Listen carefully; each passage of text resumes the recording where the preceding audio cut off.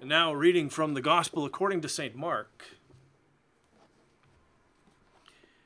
When they were approaching Jerusalem at Bethphage and Bethany near the Mount of Olives, he sent 2 of his disciples, and he said to them, "Go into the village ahead of you, and immediately as you enter, you will find tied there a colt that has never been ridden.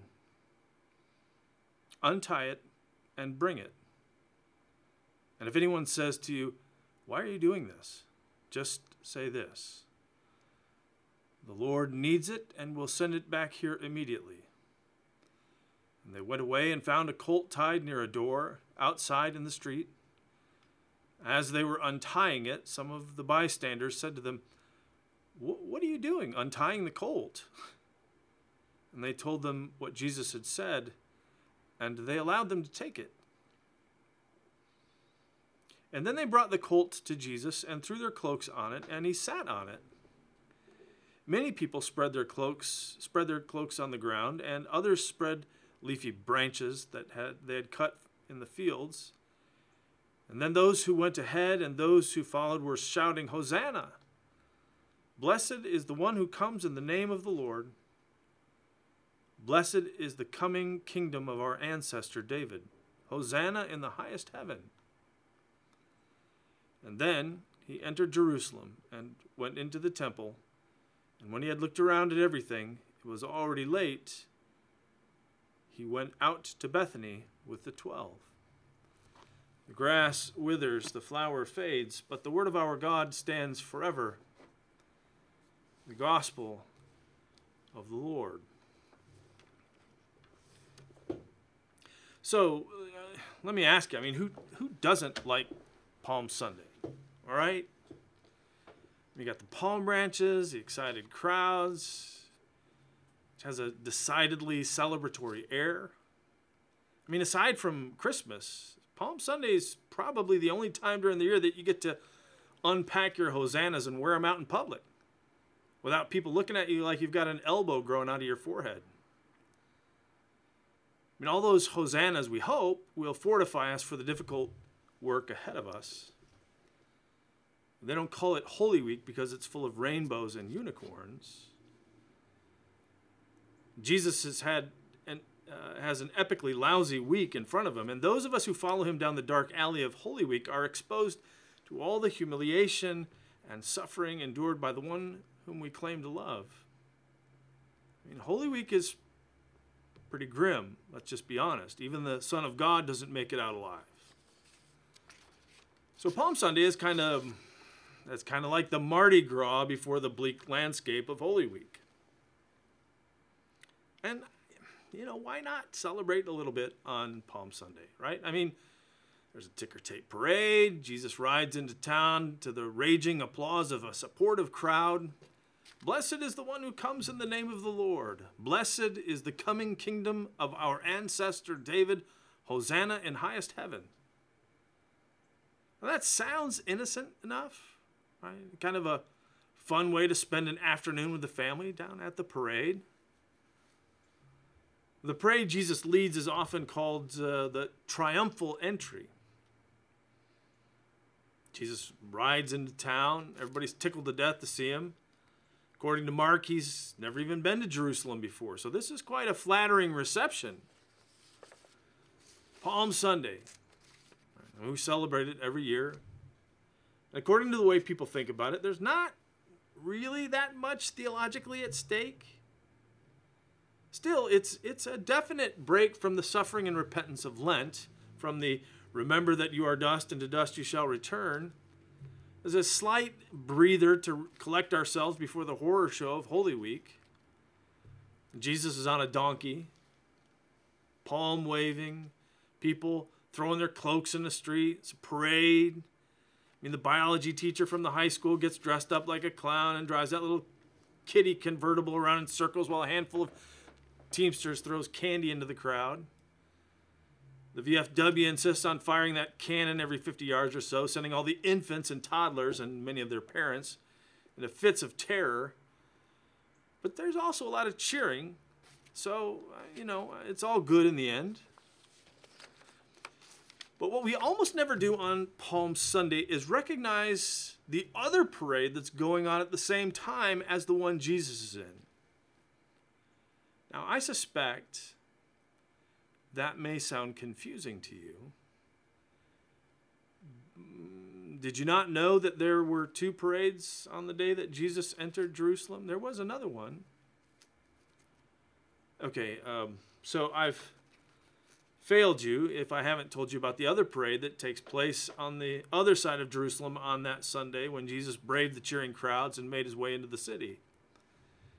So coming into Jerusalem from the west side of the city, on the same day that Jesus sat astride his donkey, Pontius Pilate rode into the city, leading a column of imperial Roman soldiers and cavalry. Now, this imperial procession was a ritual in Roman-occupied territories. The Romans saw it as a useful way to demonstrate their power over conquered peoples. It's a kind of a reminder that, Big Brother's watching, and if you get out of line, all this military might is pretty much what you got to look forward to. Now, in the case of Judea, the Roman governor Pilate, who lived most of the time about 60 miles away from Jerusalem, in a city called Caesarea Maritima. It's a sort of a seaside resort dedicated to Caesar. But Pilate would make this regular show of Roman superiority in Jerusalem during major Jewish festivals, including the feast of Passover, when Jews from out in the countryside would make their way to Jerusalem to celebrate, make sacrifice at the temple. And Passover, of all the Jewish festivals, made the Romans the most squeamish. Why do you think that is? Well, think about it. Passover celebrates the liberation of the Israelites from Egyptian bondage and oppression. And since the Jews of Jesus' day were living under the unyielding bonds of Roman oppression, you can imagine why any celebration of liberation might make the Romans nervous. As Richard Horsley points out, the annual Passover celebration was not simply the sigh of the oppressed creature, it was also the protest against very real distress. See, whenever the Jews had a major festival, the Romans sort of bulked up the guard. But Passover was in a league by itself because the Romans didn't want the Jews getting any fancy ideas about liberation. And so they made an extra show of force just to remind everybody who's boss and what kind of suffering is at stake for those who forget that. Pilate riding in on a war horse surrounded by a throng of goons and knee breakers is a hard point to miss. Let's just be clear. So you can imagine just how effective such a cautionary demonstration might prove to the rubes who rolled in from the countryside during the festivals. The whole clan gets all dressed up. Mom packs plenty of fried chicken and potato salad. Dad washes off all the layers of dirt and soil from the old Ford pickup truck. And the kids, who don't get into town very often and are therefore annoyingly excited, they keep pestering Uncle Pete, who would just like a moment of solitude if that's all the same to everybody else. Is that too much to ask? And the family piles out of the old Ford only to hear the distinct clop, clop, clop of war horses riding down the street, followed by row after row of men carrying spears and shields, scary-looking guys riding around in chariots. So in this parade, nobody's passing out candy, no clowns, no funny little cars. It's all business. In fact, everything looks pretty menacing. There's a lot of bronze and leather, and everybody's sort of scowling. Even the horses look irritated, ready to lash out. Mom runs up to the children. She wraps her arms around them, hissing at them to keep their heads down. Don't look into the eyes of the soldiers.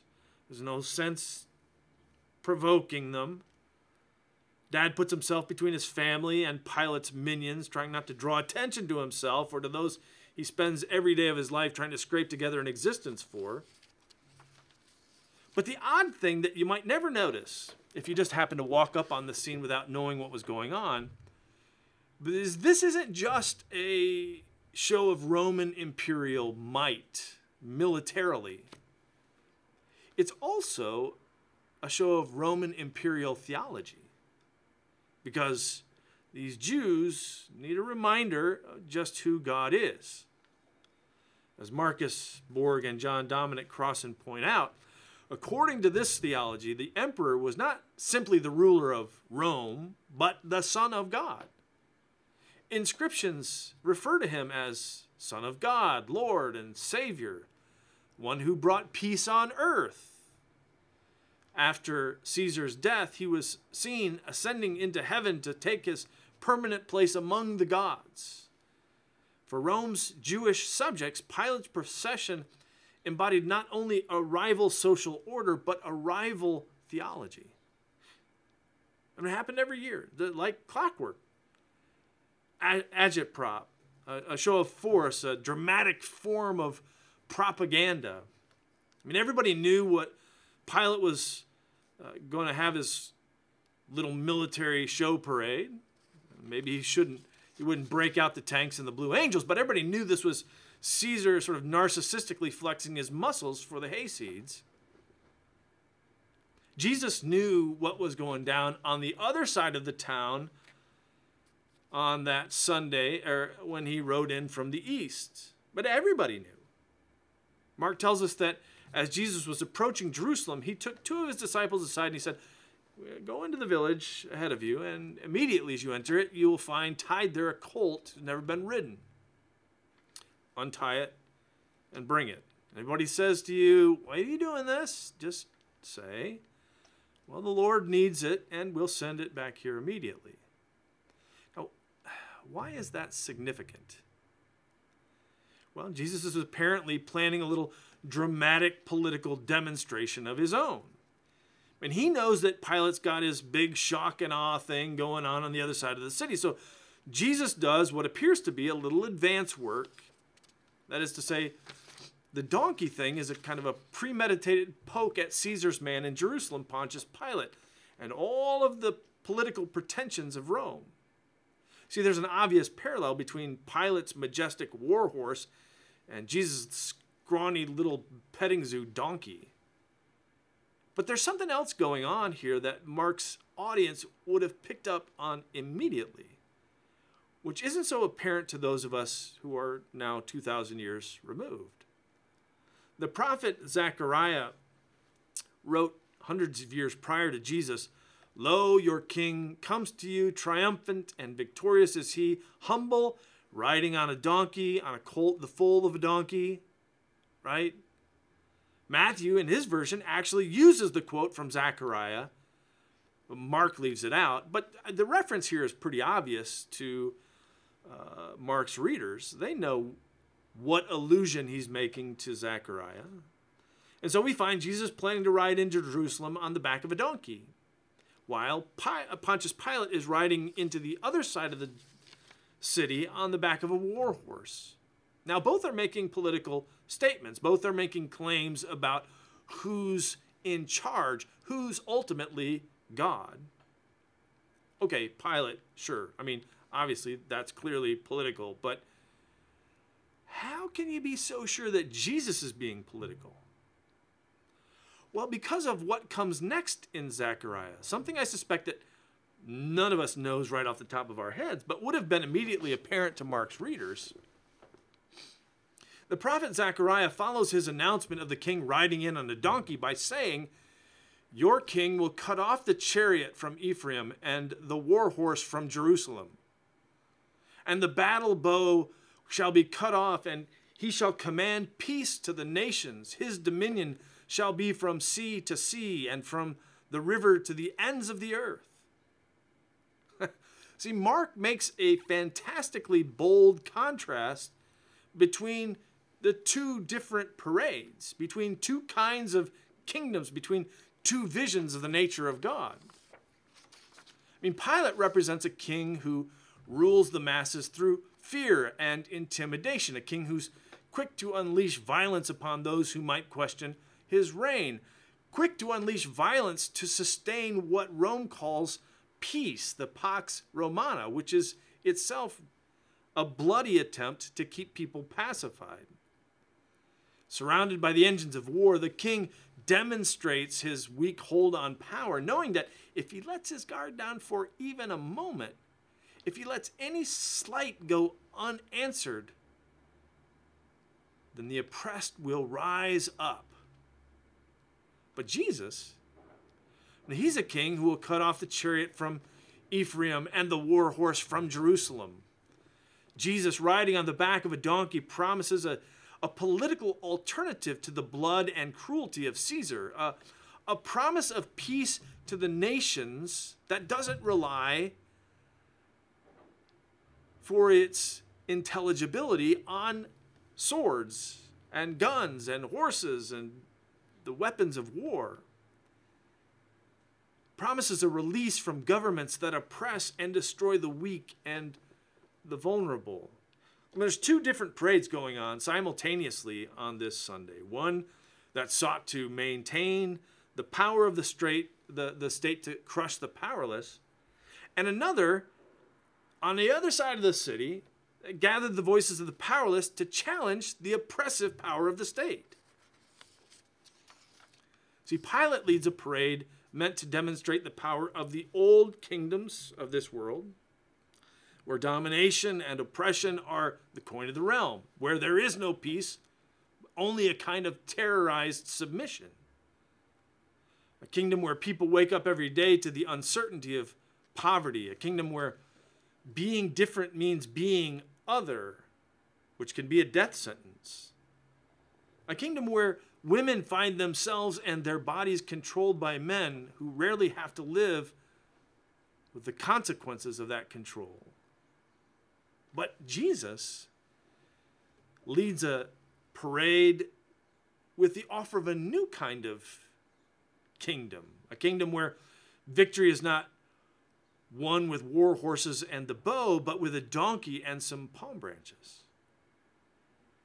A new kingdom built on justice and equity for the downtrodden, a kingdom where people don't have to live in fear that the state will tear them from their families because they don't have the right documents, or that they might be struck down in their backyards by officers of the state while holding nothing more threatening than a cell phone, or that their children must lie awake every night in fear that going to school may be the last thing they ever do.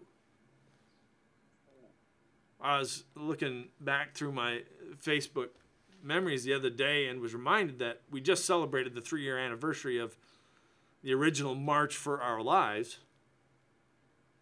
You remember that? Students who'd survived the Parkland shooting at Marjory Stoneman Douglas High School.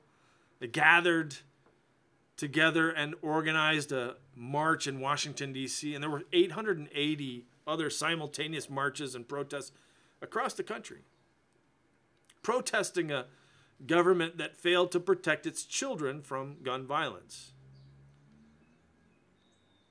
which we know about. We're also in the middle of grieving 2 recent mass shootings. I mean, let's face it. Pilate and Caesar are always going to have their parades to remind people who's in power. 3 years ago, millions of people marched in another parade, a parade led not by politicians and generals, but by children. A parade that sought to challenge the violence of the state. Well, actually, they didn't call it a parade. They called it a march, which is another political demonstration meant to show the forces of domination that they refuse any longer to live in a world ruled by Glocks and AR-15s. You see the difference, the contrast? Kings on donkeys, children with banners and signs. That's how we challenge the old kingdom of violence and fear. That's Jesus' plan. Well, let's not kid ourselves. There are parades taking place every day, clashes between the old kingdom and the new about who God really is and what kind of world God really desires. Are we going to live in fear? Or are we going to live with the peace that comes from a world that God designs with enough for everyone? There's always a parade to go to participate in. But the real question is, which one are we going to march in? Amen.